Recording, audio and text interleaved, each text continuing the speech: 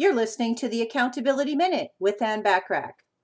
If you feel you need a little accountability so you can accelerate your results because you know you're capable of so much more, I'm going to give you 3 ideas on different types of accountability that might be able to work for you.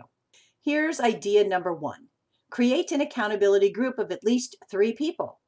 Most people, left to their own devices, will not take any action. Sometimes it takes a personal accountability environment to get someone to take action. Build a supportive yet firm accountability group and vow to hold each other accountable for actions as well as non-actions. You can go to the group coaching section at accountabilitycoach.com and follow the guidelines I've posted. Idea number 2. Search for existing accountability groups in your area.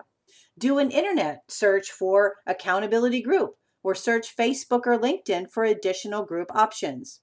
Idea number 3. Explore what it's like to have an accountability coach and hear about past success stories. Visit accountabilitycoach.com for more information. Leverage resources and people available to you to help put yourself in the highest probability position to achieve or exceed, which is very doable, your goals.